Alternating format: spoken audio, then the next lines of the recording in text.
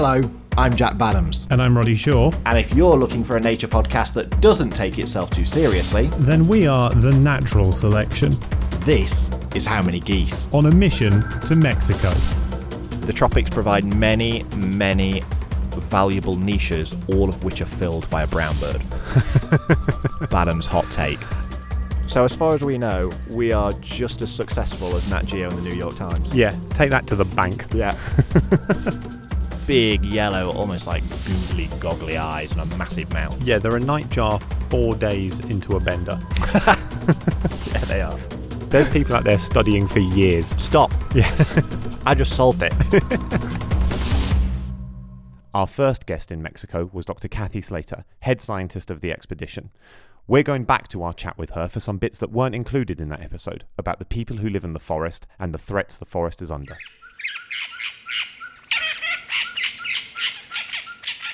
One thing I wanted to ask about was, we were talking about conflict between particularly some of the large mammals, the jaguars, and local people.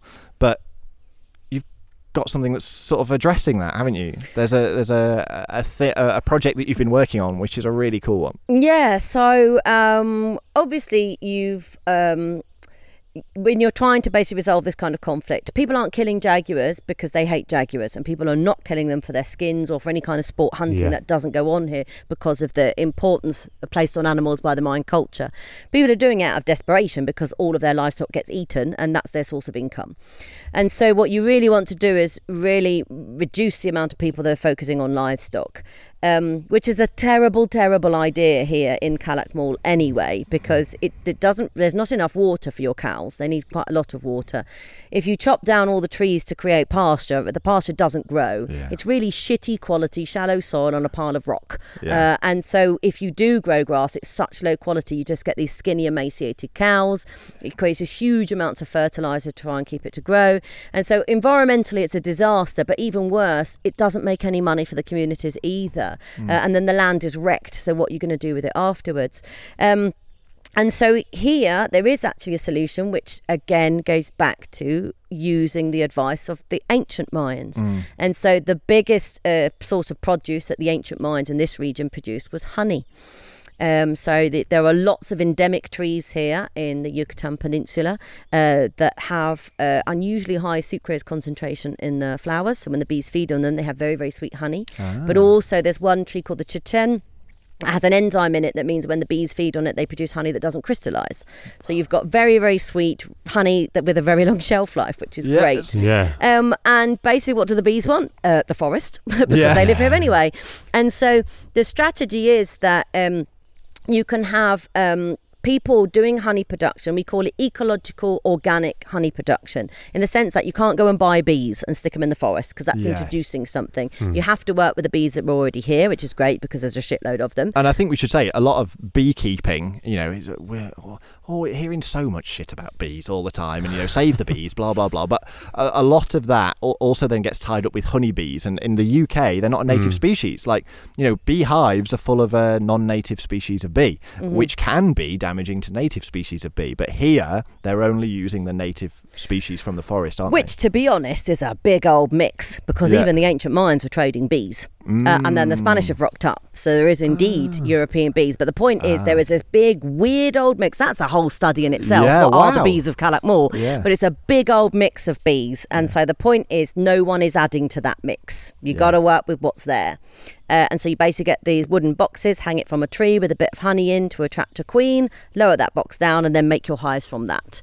But because it implies no introduction of species, no land use change, you can do it anywhere. And the reserve can actually give permits for communities to do it on the land that they don't own. So you can actually have your honey production going on inside the forest, inside the reserve, on federally owned land. So they're now earning money out of the forest which isn't theirs, which is a really good incentive for not chopping it down. Then on the actual farmland they've got, I used to think, we should get everyone to stop having livestock farming because it's a disaster. And that's when it's always good to rely on people that know more about that stuff than you do, which again, so those are colleagues at Pro Natura Peninsula Yucatan were the people who told me, you can't tell everyone to get rid of cows. Cows are bank accounts. I was like, what? And they were like, well, nobody here has a bank account because there are no banks, so it would be slightly pointless. Yep. But because no one's got a bank account, no one has any kind of employment. You're all basically subsistence, farmers and stuff. No one can get a loan. And so everybody always needs to have at least some cows. If your truck breaks down, there's a problem in the house, someone gets sick, you've got hospital bills to pay, you sell a cow. And that's the way you get cash quickly. Wow. So liquid assets. Liquid assets from cows. So you can never say to everybody, get rid of all your cows. What you want to do is say, right, well, we only need emergency bank account cows now. They're not using them as a main source of income. These are for emergency purposes only. Yeah. Which means if you've got much smaller numbers, you can get them as far away from the forest and as close to the village as possible. And as it's now a much smaller area, you can afford to get an electric fence around them, which will then reduce that jaguar conflict. And then all of your land, which you were using huge areas for this cattle farming, you can then start growing food for your cows, so they're actually reasonably well fed and worth a lot if you need to sell them for an emergency. Yeah. And then planting a mixture of native fruiting tree species, shade grown crops like pepper works very well here. On your farmland, so you're earning kind of the money out of you've got your emergency cows, money out of your farmland, but at the same time you're earning money out of the forest from the bees on the land that you don't own. Yeah. And the honey production here we did an analysis, and it earns 3.6 times more money than cattle farming. Yeah. So really you're just saying to everyone, do you want to earn more money? Yeah. This is how. So it's a really great solution actually for here. And we saw an extraordinary video in the talk that you gave to the students yesterday of one of the local people, Esteban, his hives that he's got. And just tell us what happened in that video. Oh, so basically he was always commenting, and a lot of the honey producers always comment on how many animals they see in the dry season. And the reason being is they leave massive tanks of water out for the bees. Because if you don't leave water for the bees, they're like, well, I'm just not going to live here anymore. And they just leave. Yeah. And so what happens is in the dry season, particularly when there's droughts, is all the animals learn, right, apiaries have got water. And so you get a lot of animals visiting them. But Esteban's apiary in particular, there is a very large male jag that's just decided it's its hangout spot. Yeah. And so Esteban had commented multiple times, I see jaguar tracks around here and they're pretty massive. So we said, let's stick up a camera and see what we find. And yes, it's the same male that comes every day, nearly every day, every 2 days, drinks some water and then just kind of chills out conveniently right in front of the camera. I was going to say, it's a beautiful video and it's just like the perfect image to demonstrate the coexistence. Yeah, because the hives are behind him. You can see all the bees flying about, and then there's a jaguar in front of it. Yeah. No conflict. Everything's working really nicely together. Yeah, so it's a really cool video clip. It's a lovely clip. Yeah. And what's the jaguar's name? Mick. Mick Jaguar. Mick Jagger. Yeah. Did you name him? Actually, it was one of my colleagues that did actually. But when he came up with the name, I was like, "Oh, that's great." So that's stuck now. Yeah. Can I ask about the cows and the bank accounts? Yes. And it strikes me as what must be quite a hard conversation to have, to say to someone, have fewer assets. Yes. Is that a conversation you have, or is that one led by Pro Natura? And just sort of how do you actually convince that? How do you get it? Yeah, it's actually it's really one of the most difficult things about getting people to go into honey production, because they're like, I can't tie up a bee and make it stay there. Yeah. So they're always worried that, well, I'm going to invest in bees and they'll all just leave and then I've got nothing. Yeah. And so it is a bit difficult. What you kind of have to do really is start with the bees first. So they've all still got the cows. Right. Do you see what I mean? Start with the bees first and then get them to understand that as long as you've got to know your forests, you've got to know all the different tree species that flower, you've got to monitor them, kind of on a weekly basis, what's flowering, what isn't. If there isn't enough flowers around, you not only do you not extract the honey, but you need to feed your bees. And so they need to eat their honey to stay alive. Otherwise, they'll leave and go somewhere else that's got flowers. You've got to maintain water. So you do need to look after your bees in the same way that you would do any animal. It needs food and it needs water and needs shelter. But once people realise that and realise how profitable, particularly here, the honey production is, then it's easier to kind of move away from that. And they also, a lot of them really do understand that they're not, the people here aren't stupid. They know they need electric fences. They know their cows are skinny and are not worth very much. They just don't know what to do about it. Yeah. Okay. And you often need kind of an injection of cash, to be honest, to be able to be set up with these kind of new ways forward. And the problem is, if you're living hand to mouth, how do you do that? Or someone says, do you want to retrain and learn how to do honey production? All right, but how do I not work in my field and have any food to eat while I'm learning to do that? So people are caught in a bit of a cycle that is difficult to get out of, basically. So most people, when you talk to them, they 100% know what they need to do. They just don't have the money to do it. Is the reality. How long has the honey project been running? So the honey project was already in existence before we got here. So we can't the Jaguar honey, which is the new brand we're developing. That was totally mine and Esteban's brainchild when we were looking at that video, going, "Ooh, bees and jaguars are the same colours. That works really nicely, doesn't it?" But no, the honey production is a big thing with the CONAMP, the government Department for Protected Areas, and ProNatura and other actors in this region have been really pushing as kind of the sustainable alternative. And the fact that it is drier here helps, because if you have a very, very humid climate, it actually affects the quality of the honey. Right. So if you went into the Amazon, for example, it's not as easy to produce honey as it is here. So this is the perfect climate for honey production. So again, the ancient Mayans weren't stupid. That's what they were focusing on, because it's the most successful thing to do here. So yes, it's been around for probably maybe about 15 years or so, 15, 20 years, but they've been gradually kind of developing it further and further with different communities.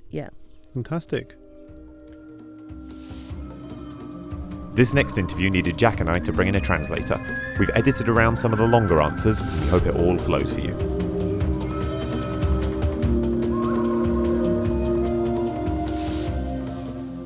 We are now joined by not one, but two guests for this next bit. First time ever. First time ever. First time ever also requiring translation. This is a step into the unknown for How Many Geese. Exactly. So we'll see how this goes, but we're very excited to welcome back Molly. Hello. Off of Bats. And welcome to Esteban. Buenos dias.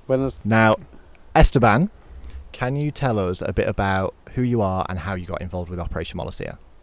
¿Quieren saber quién sos y cómo empezaste con Operación Wallacea?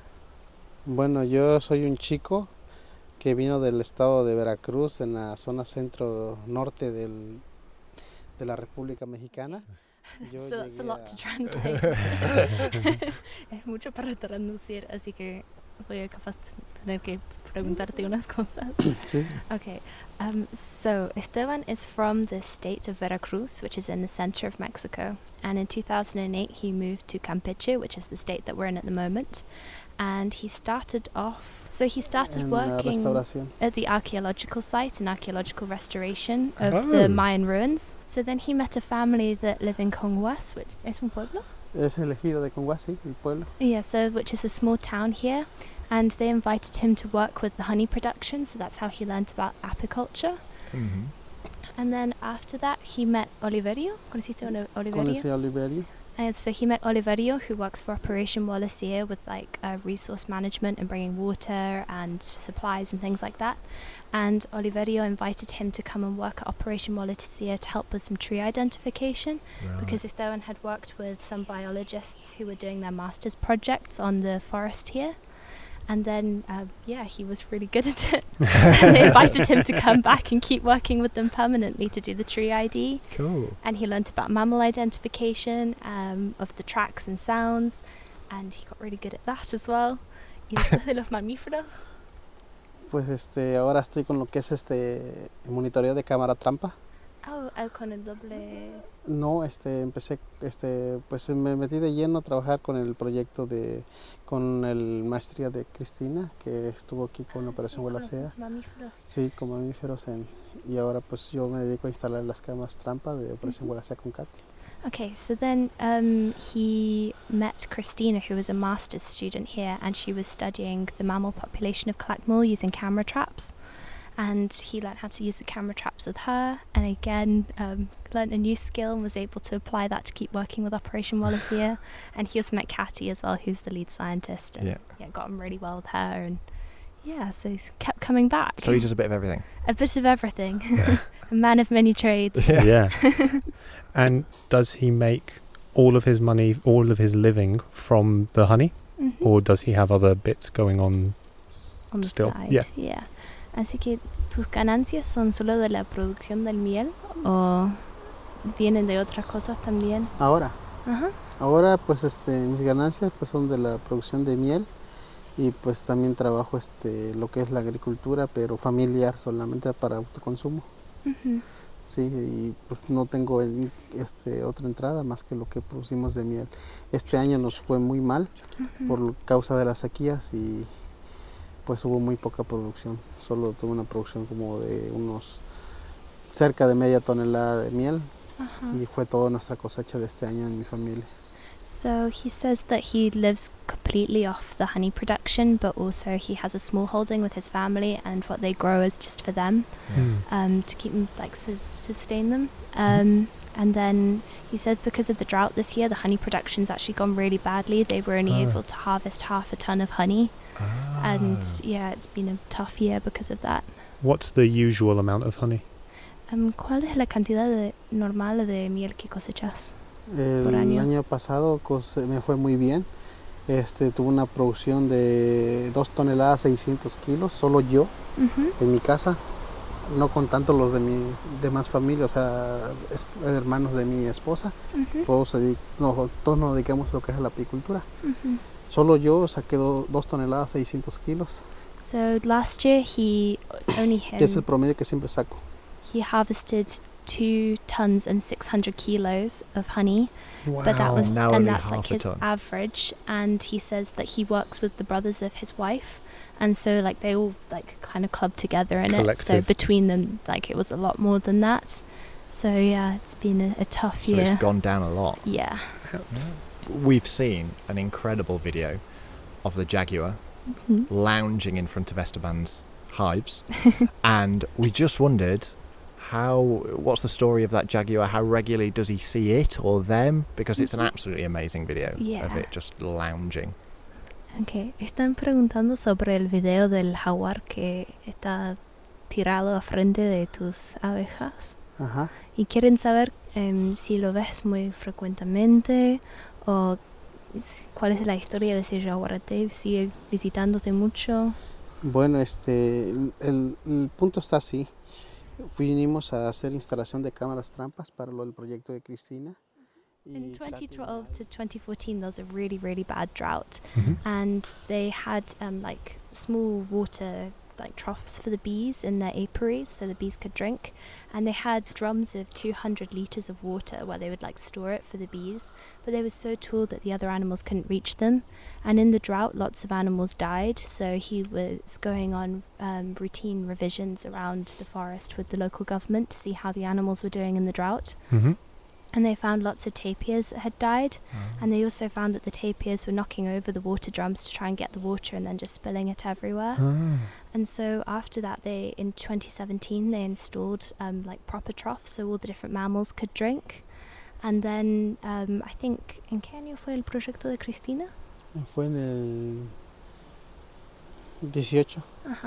So in 2018, when he was helping the master's student with her mammal project, they were putting camera traps up at these troughs to monitor what mammals were coming to them, and also the BBC wanted to put out some camera traps, so Cathy and Esteban put those out at the apiaries of his family to see what mammals were coming there, and they found a huge diversity of things were coming just because the aguadas were drying up and there wasn't enough water for them. So then this jaguar started to visit, and they put 2 camera traps in his apiary and one of the family of his wife, and then they saw the jaguar pass through the brother of his wife's apiary, and then it came and sat down in Esteban's. It's just amazing. But he said that they're trying to make sure that the troughs of water that they're putting out are low enough so that even really small mammals like rats and possums and agoutis and packers can come and drink as well as the bigger things. Do they get any like extra help from the government to supply water for the other animals? Like, why not just keep it? I mean, it's great to help, but like, why not just keep it big for his bees? Like, does he get help for helping the smaller animals? Yeah. El gobierno te ayuda financieramente para poner ese agua por los otros animales. No. Pero todos los hacen igual. No todos, solo los que estamos trabajando con lo que es la miel orgánica. y otras personas. Okay, so he says like they've known this jaguar has been around the area for about 8 years, and with the camera traps they saw just how important the water was for it, and they even saw its mate with cubs coming as well. Oh, wow. And he said that the government doesn't give them any financial support to do it, but the people that within his organic honey cooperation, they realised just how important it was for the animals. Yeah. And then there's a local biologist called Carlos Delgado, he's doing a project on how water troughs at apiaries is helping the different mammals in the area. So that's persuaded a lot of local people to start putting out water troughs as well, to give them an extra That's cool. hand. So That's yeah, really nice. It's really a cool. big help in a drought. Yeah. Yeah. Okay. So speaking of the honey, Speaking of the honey, we have some of Esteban's honey, and we just thought we'd try some. we do another first for the podcast, a live food tasting. Yeah. In the presence of the man himself. So, Ujú. Roddy is opening the jar. Jack, do you want to take your spoon? We're going in. How much honey? That's that. Not Es that una much. buena cantidad. Okay, I'm going to wait for you. Ready? Oh, it's runny. Oh, it's very runny. Okay, Yeah. ready? Yep, ready. 3, 2, 1. Fuck, that's good. That's really good. Sí, Oh, That's Yeah. amazing. that's sensational. I'm going to have another bit. I'm going to go back for more. It's This is- so nice. Yeah. It's very sweet. Dicen que es muy dulce. It's like, sí. I don't know. That's the best honey I've ever had. Yeah. ¿Entendiste? No. Que es el mejor miel que he probado en su vida. Es que la que tenemos aquí en Calakmul. He says this Es la is what más we amada. have in Calac. That's just It's normal. the most loved. Yes, compliments to the bees. Yeah. Dice I mean- complementos a las abejas. That's yeah. Sí, de hecho, nosotros para alimentar lo que es la abeja, utilizamos su misma miel ¿Para qué? para alimentarlas en tiempo de Ah, hambruna. ok. Sí, nosotros empezamos a alimentar a partir de mediados de julio Mm-hmm. hasta enero. So he says in periods when the bees are hungry, they actually feed them their own honey. So that's between July hasta Sí, de julio a enero. to January. So they feed the bees the honey in Ah. times when there isn't enough flowers in the forest. Those are very lucky bees. Yeah, Y le colocamos de su misma miel, ya que nosotros estamos trabajando con lo que es la miel orgánica, Mm-hmm. nos aceptan y nos permiten meter lo que es fructosa o azúcar, Uh-huh. porque puede contener algunos químicos. So because it's organic honey, they can't feed the bees sugar or fructose because it could have other chemicals in it. So Mm. they have to feed them their own honey. Oh, so that is made just purely from the nectar from the flowers of the forest. Así que Nothing ese added. miel está hecho solo por las flores del bosque. Sí, de ellas. Yeah, that's right. I think that's it from us. Well, we just have one last question. Oh, we do have one last question. Which for a man of the forest and a man who's fought bulls, I'm quite interested to see the answer. Esteban, we would like to know, what is the biggest animal you think you could beat in a fight? Esto es una pregunta que han preguntado a todos y quieren saber cuál es el animal más grande que pudiste ganar en una pelea. Que podrías ganar. No weapons, no tools. El animal Sí, solo con tus manos. He's thinking. más grande que pude ganarle a una pelea. Sí. He's in deep thought. This Deep is thought. a lot of thought. Yeah. It's finally someone taking the question seriously. El más grande fue un cerdo. ¿Peleaste con un cerdo? Es que se escapó y estaba como loco. Ujú. Se escapó de su corral, estaba como loco y no me quedó opción más que botármelo encima y lo agarré del cuello y lo boté hacia el suelo, pero me di vuelta junto con él y me aplastó, pero no lo solté y tuve que retenerlo ahí hasta que me ayudaron a sostenerlo entre 4 personas. The universal symbol for put it in a headlock.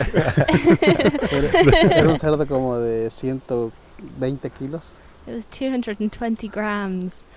Kilos, Yeah. not Sí, grams. Okay, so this is a real fight story. Oh, a real fight A story. real Okay. fight story with a pig that apparently was going absolutely crazy, and there was nothing he could do but jump on top of it, get it into a headlock and bring it to the ground until somebody could help him, and it weighed 220 kilos. That's a big pig. I mean, yeah. Yeah. This man has actually lived this scenario. Yeah. Could you let Esteban know that we've asked everyone this question and he's the only person to have actually fought the animal? Ok. Han preguntado a todos esta pregunta y vos sos el único que actualmente has peleado con su animal. Sí, de hecho, cuando estaba más pequeño, cuando tenía, creo que era 13 años, me he peleado con una oveja, pero es que esa oveja tenía por pegarla a las personas que caminaban por la calle porque estaba dentro del pueblo, pero estaba suelta y golpeaba a las personas con su cabeza. Y un día yo lo reté y rebotamos mi frente con su frente del animal y los dos nos caímos al suelo, pero sí me salió una gotita de sangre en la nariz, pero fue todo. Y ya no me volvió a atacar el animal.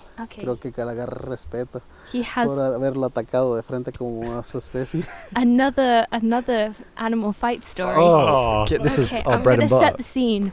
Yeah. We're in Esteban's village. Yep. He's 13 years old. Ooh. There's this crazy sheep that just decides headbutts everybody in the village.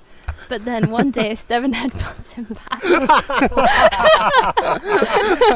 Y esto lo hizo porque le quería pegar a mis hermanos, eran más pequeños, que es Andrés y Felipe, mis dos hermanos que han venido aquí una vez. Y El que vino hoy. Sí, el que vino y los que So vinieron he hoy. wanted to protect his younger siblings that were with him, so he protección a did ellos. it. And he said he got a small nosebleed, but after that the animal never tried to do it again, the sheep. Give it a taste of its own medicine. It's the Yeah. last thing it expected. Lo más loco que he hecho. He says that's the craziest thing he's done. I can imagine. Well. Great. I mean, I think, we're not going to top that. No, that's fantastic. Thank you very much to Molly and muchas gracias, Esteban.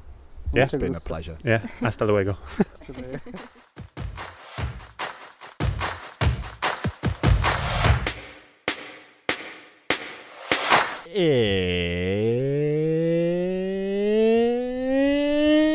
It's Big Five Roundup time. Hey, you didn't know it was coming and neither did we, but here we are. Here we are, Big Five Roundup. So, for anyone who has just started listening, if you go back to, and I'm saying this not knowing what episode it's going to be in, but I'm going to guess episode 1/2 of this, or just listen to them all again. But somewhere in the early episodes, Jack and I came down with our big five for our time in the Mexican jungle. Things and we wanted to see. they were. Tapir. Yep. False vampire bat. Yep. Fer-de-lance. Yep. Jazzy insect. Yep. And a jazzy bird. Yep. Now, How are we doing? tapir. Scores on the doors. Bing! Tick and done. Yep. Anything more to say about that? Just that it was great. Like, we saw a tapir in the wild. Yeah, and it blew bubbles under the water, and that was lovely, so it was called Bubbles. Yeah. Big fan. The biggest animal in Central America. Yeah, I don't think I knew that. Well, land, Yeah. because there's always something There's in the sea. manatees and shit. There's always something in the sea. Yeah. Whatever you think, Yeah. there's always something in the sea. But that was great. Yeah, to see a tapir, one of like the, South American megafauna, big, cool animal. That's like a really nice life tick. Yeah. Now, I'm going to say from there, success dipped. Yeah, quite hard. Yeah. Bat success. Yeah, minimal. Yeah, no false vampire bat. We saw many bats, Lots of bats, lots of great bats. but not that bat. The big daddy. The wolf of the night sky. Yeah, the one that the bat team told us about. Yeah. Yeah. The absolute apex predator Yeah. of the dark. Hell on wings. Yeah, Yeah. exactly. Meatloaf, when he wrote Bat Out of Hell, didn't know that Yeah. out there was the false vampire. Maybe he did, Maybe he did. but yeah. Yeah, an absolutely astonishing creature. I'd say it's the only one of the big five to have a proper anthem back in it. Yeah.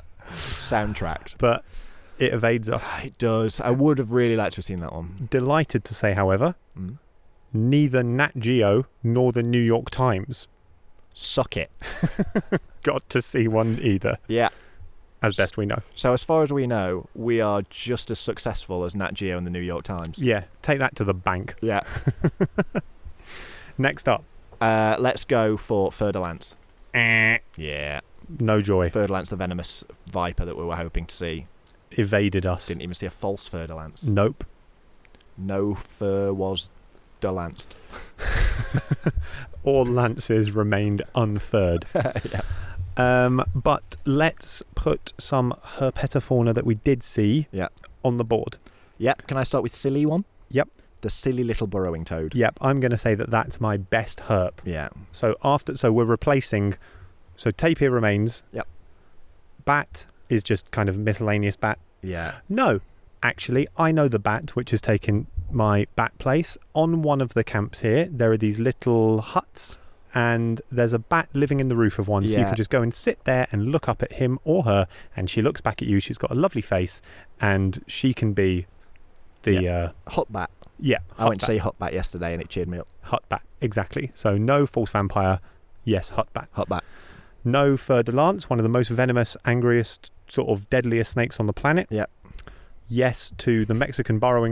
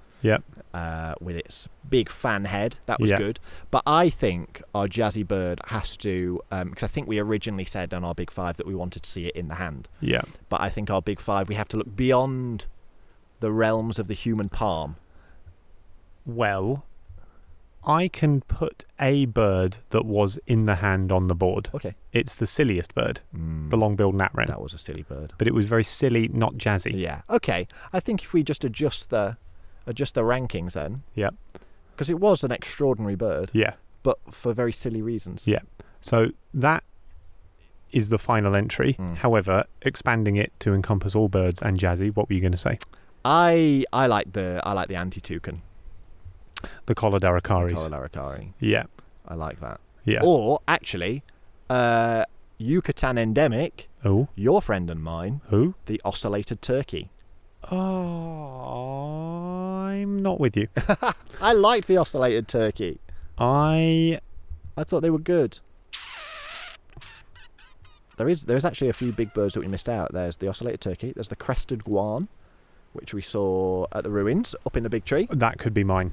And I have seen the great curassow, which is like stuffing 2 guans inside each other. Like, it's huge. Yeah. Like, it's massive, the curassows. I would take either the crested guan for size. Yep.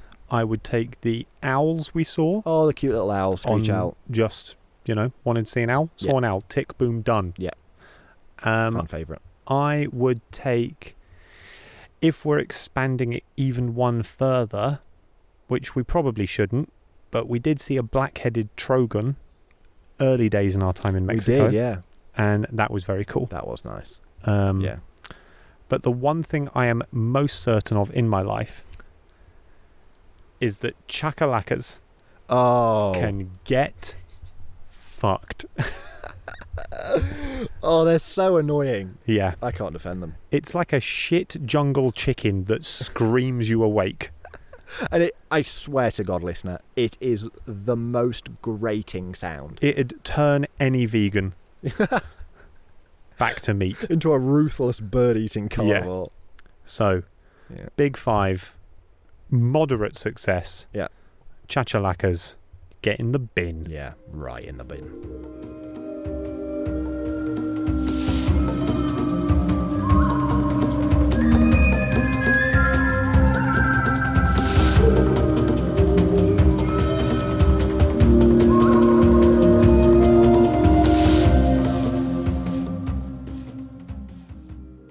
So, Kathy, one of the other stories going on in this area is you've got the drought, but there's also this big building project happening here, which is the construction of this train around the Yucatan Peninsula. Just wondered if we could get your thoughts on that. So around Calakmul for a long, long time, obviously the ancient Mayans had then kind of sort of abandoned, but there wasn't really many people living around here. And so in Chiapas, in the kind of one of the neighbouring states, when they were forming Montes Azules Biosphere Reserve, which was in the kind of the early 80s, a lot of people were relocated. Well, it wasn't like forced relocations, but they were offered more lands if they wanted to move out to this area for farming.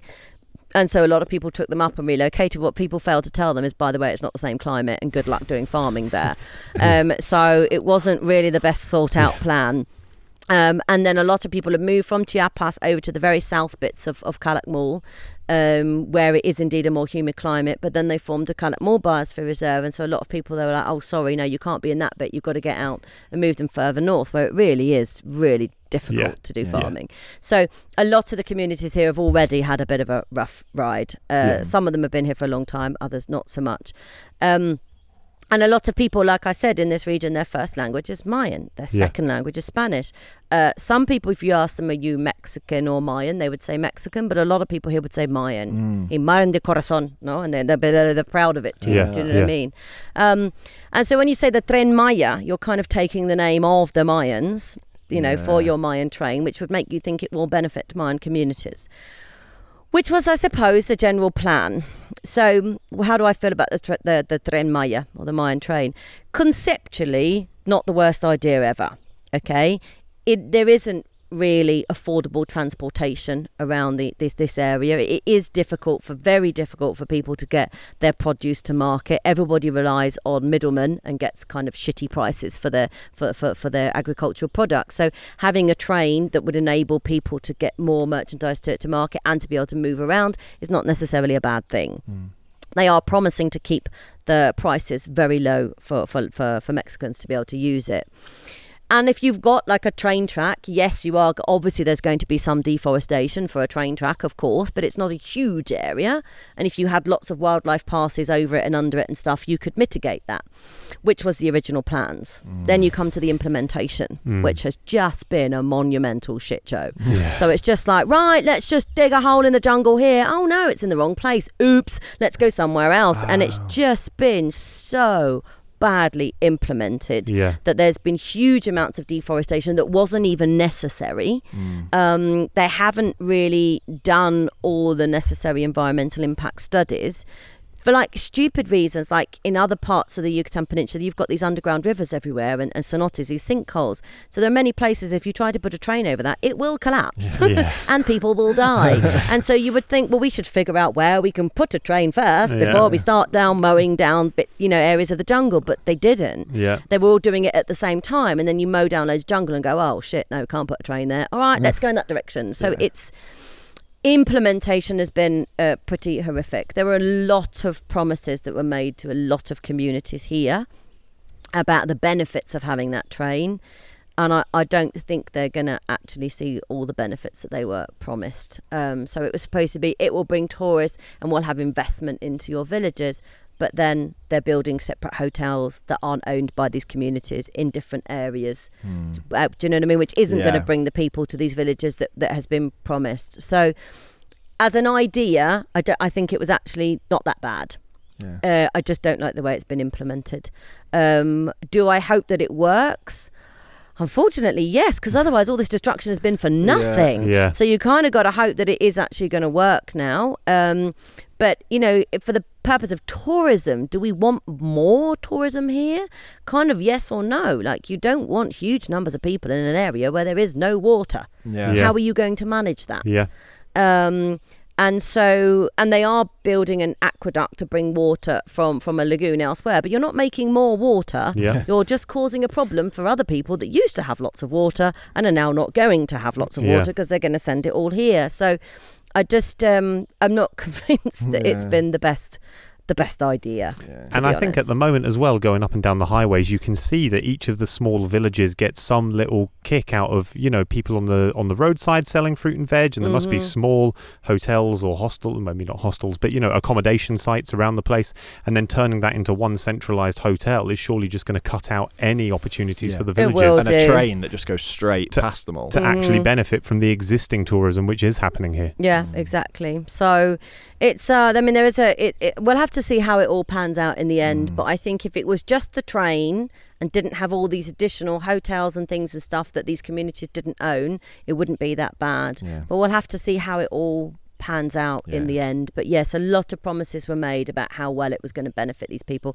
in the same way that promises were made about how amazing Cancun was going to benefit people. And the reality is you end up cleaning toilets or being, do you know what I mean, or cleaning rooms. And that's the people who used to own that land, and that's all they're doing now. And so I'd kind of hoped it would be a bit better here. But we'll have to see what happens. So you hope it works, but you wouldn't be sad if it disappeared into the jungle like the Mayan ruins well, in a few years' time. Basically, yes. And the reality is that we're not seeing the wildlife passes that they promised were going to be there either. So it's essentially dividing the reserve in half that's already got a road going through it. So yes, I think there'll have to be a lot of extra work done afterwards to fix a lot of stuff, which is always fixable, but the money's got to come from somewhere. Do you think there would be scope, or do you think they'd be amenable to putting in wildlife bridges later down the line? I mean, I'm going to be honest, I have no idea how much a wildlife bridge costs in Mexico. Millions of dollars. If you can do these cheap ones, but a bit like drainage tunnels, and things like Jaguar will walk through them. They are basically top of the food chain, so they're like, thanks, I'll walk through here. But none of their prey will, because they're like, I'm not going to go through a trap tunnel that might have a jaguar in it. And it's the jaguar's just putting up signs, exactly, come in here, come this way. Exactly. And obviously, if you're a primate that lives in a tree, how's that going to help you? And so to do the real type of wildlife pass that you need, are those ones when it's just, do you know what I mean? Like, it's vegetation, trees, everything that you've got over the top of and you could go over the train track and over the road, but they are millions. That's the thing. So that money's got to come from somewhere.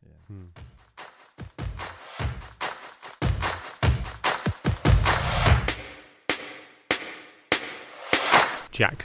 Roddy. It's the last day. It's the last day. And I would like to ask for Jack Badams's Bird Roundup. Oh, here we go. Bird Roundup. Badams's Bird Roundup. Yep. What have we seen? What's the goss? We've seen a lot. I actually counted up my species. Who's hot, who's not? Well, since we've been here for 2 weeks, I counted them up, and we're on like 50-something species that I've seen. Wow. Which is not bad. I'm pretty pleased with that. Pretty because solid. When you're in the jungle, you hear a lot of stuff. Yeah. And one of the birders here, who's running the bird surveys, Chris, he's on like 141 species, but he includes sacrilegiously birds heard on that list. It's called bird watching for a reason, Chris. Sorry, I asked for the bird gossip, and this is the this is the bird tea. This is what you're getting. This is the bird of tea. I tell you what we did here today, actually. We heard a potu. Oh, that's a mad bird. That's a mad bird. That is, you guys listening may be familiar with potus from the memes. Yep. Where they look like some sort of Muppet bird. They're a bit like a nightjar, like an owly sort of thing, but they have big, yellow, almost like googly, goggly eyes and a massive mouth. Yeah, they're a nightjar 4 days into a bender. Yeah, they are. That's what a potu is. So we heard one of those this morning. That was cool. But in terms of best birds seen, I mean, I am a big fan of the bat falcons. We've mentioned bat falcons. Yep. Like the bat falcons. Toucans are always a good time. Yep. Like you're in the jungle, you're seeing a toucan. Who can? You can. Yeah. And the parrots as well. Oh, I tell you what though, the anti-toucan. We're a big fan of the anti-toucan. You've seen it as well, haven't you? The collared aracari. The collared aracari, which is like a smaller toucan, but it's like black and red and, yeah, like the devil's toucan. If anyone listening has seen Scott Pilgrim versus the World, and at the end, Scott Pilgrim fights Naga Scott, Yeah. which is like the inverse colour Scott Pilgrim, this is what that bird is to toucans. Yeah, that's a collared aracari. Yeah. So they're cool. That's been a good bird. We saw the long-billed gnat wren, We did. which was a silly little thing. Yeah. Picture a wren, feed it gnats, take Yeah. its bill, make it long. Like a bill that seemed like as long as its body, Yeah. which was just silly. That was a daft bird. As was the stub-tailed spadebill. Equally daft. Stub-tail, spadebill. Daft. Silly. Not having it. All the hummingbirds, great. Yep. Tick, tick on the hummingbird front. Fan of them. Yeah, they're awesome. The green jays that we've been seeing around camp, They're nice. they're really nice. They are, people see them and they think they are, some sort of parrot or something like that because they've got a blue head, they've got green, they've got yellow, really, really colourful. It's a spicy magpie. Yeah, it's a very spicy magpie. Yeah. Yeah. We saw an owl. We saw an owl, yeah. We saw the screech owl. I said offhand I wanted to see an owl. A few days later, saw an owl. Behold. Make your dreams come true. What else for Badhams's Bird Roundup? I think, the thing is, I can't remember if I've said this before, you come to the tropics, you think everything's going to be brightly coloured, you open the bird book and it's like 14 pages of brown wrens. There's a vast number of dull birds here. Wood creepers. Yeah. And, they talk... Leave the wood alone. Stop creeping on it. It's 2023. Give Get it with the space. program. Yeah. The tropics provide many, many valuable niches, all of which are filled by a brown bird. Badham's hot take. That's 8 PhDs boiled down to a single sentence. There's people out there studying for years. Stop. Yeah. I just solved it. Whatever you're looking for, there's a small brown bird doing it. Yeah. And once you've found it, no one else wants to see it. I think that's all of our good birds. And most importantly, most critically, on this expedition, no geese. Oh, not a single goose. Not a single goose. We have come to the worst possible place on Earth. So if anyone out there runs expeditions to goose-heavy lands, Yeah. just know We're all ears. that our search continues.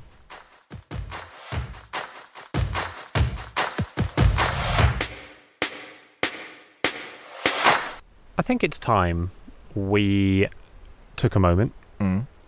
This may have something from the studio / Inglaterra after it, just to say a final thanks. The motherland. But whilst we are sat in the forest on our last day, to just reflect Yeah. on our time here. Yeah. It's been wild. Yeah. It's been amazing. Yep. And yeah, tomorrow morning we leave the jungle and go back into the real world. Yeah. A world of air conditioning and internet and Tacos. tacos. Yeah. Yeah. But we leave behind Forest. forest and jaguars and toucans and Mayan ruins and Beans every day.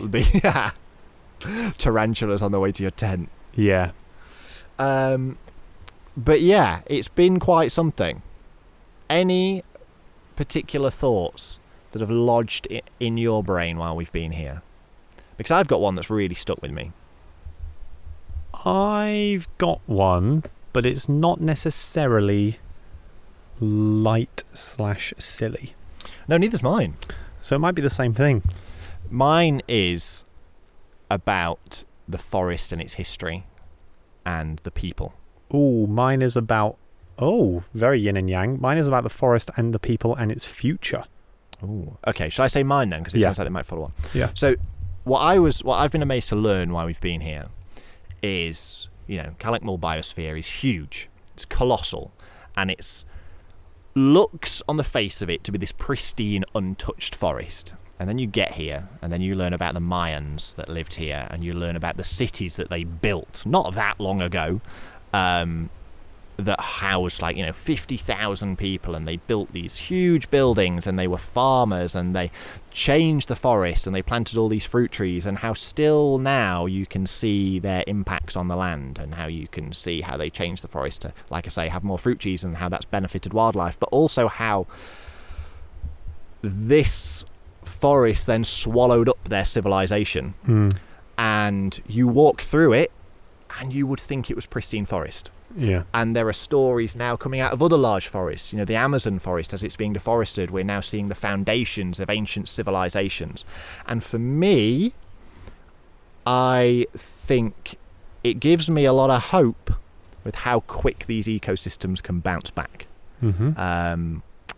Because obviously this would have looked very, very different back in the day when the Mayans were at their peak, and the forest has just swallowed it all back up to such an extent that we thought that it was untouched by humans for a long time, and it's now home to all the animals again. And also interesting how that the human civilization here ultimately made it better with the cultivation of fruit trees and putting more food into the forest for these animals, and how they manipulated some of the ponds here to hold more water through times of drought. So for me, my big lesson has been to really not rethink, but bend nature to your whim more.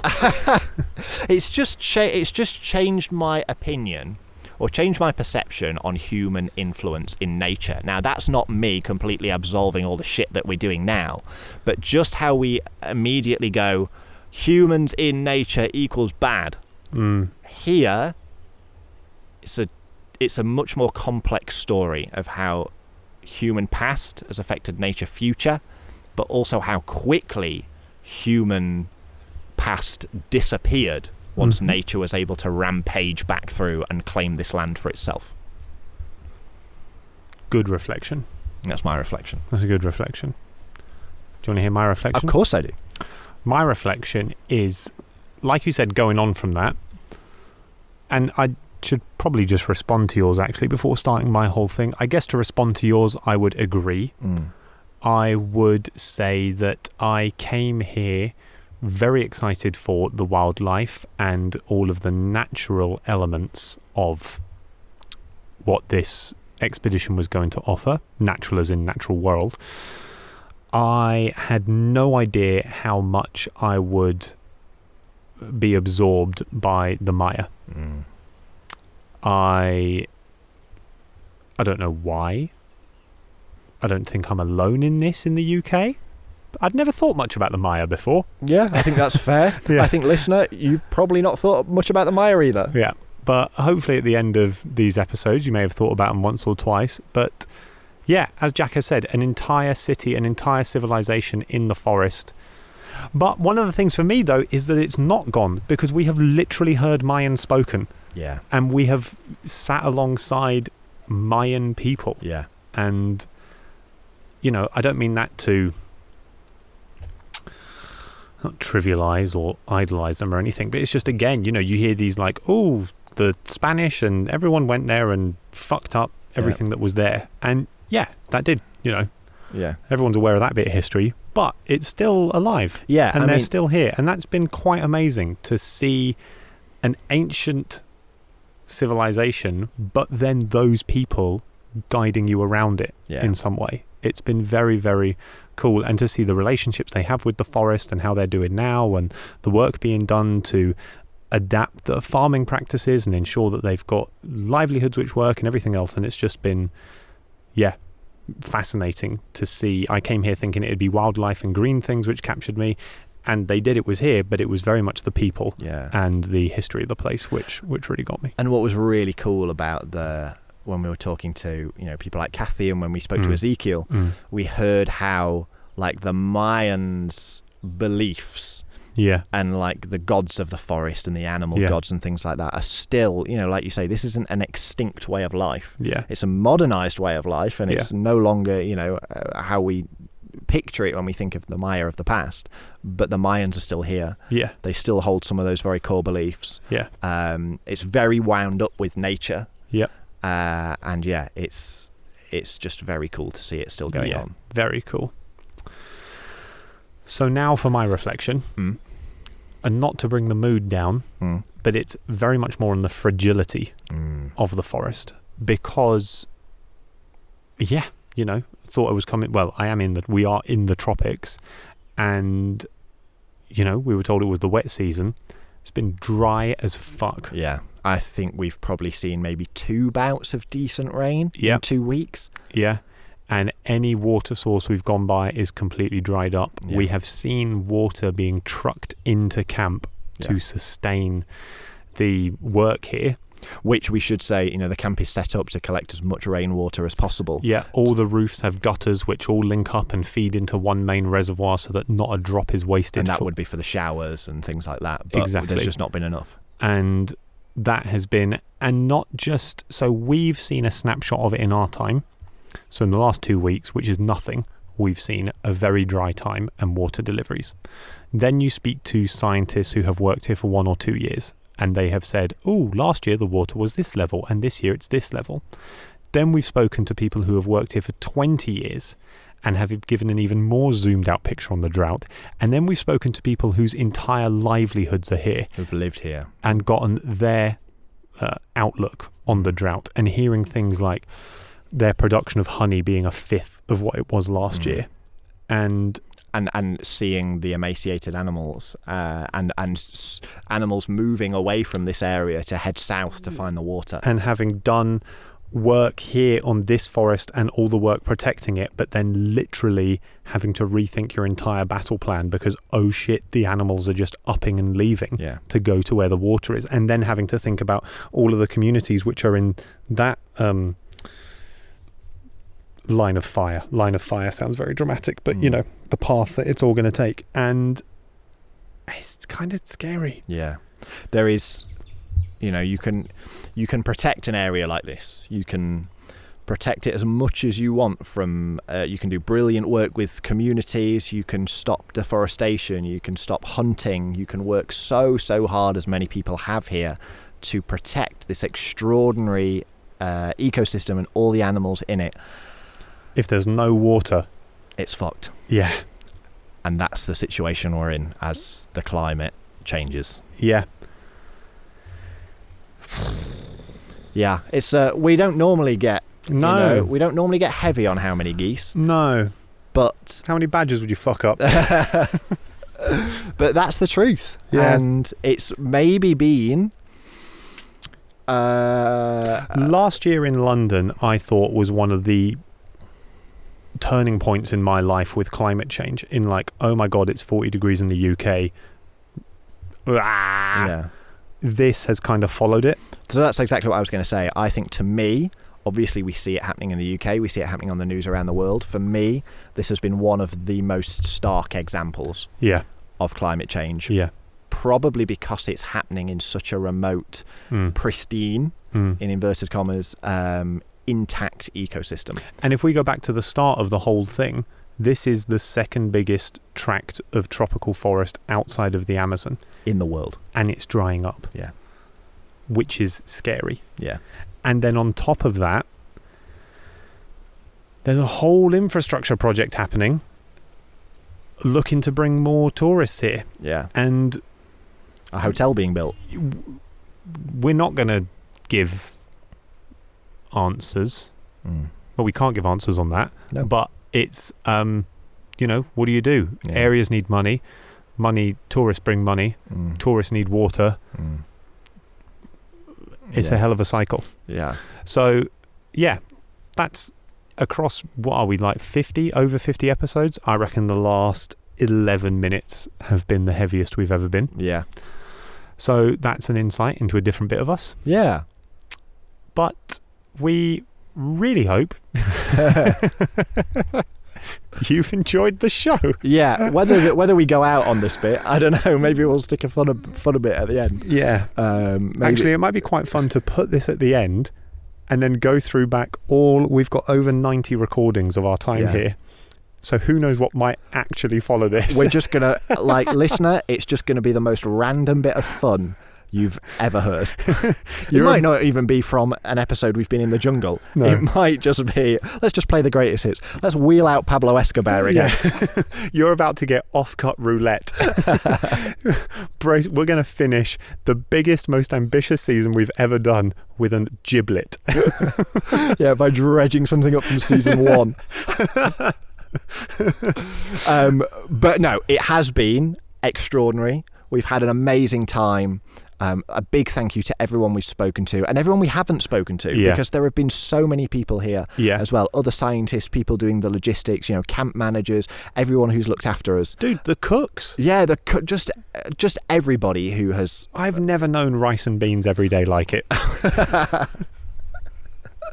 And I never wish to again. Yeah.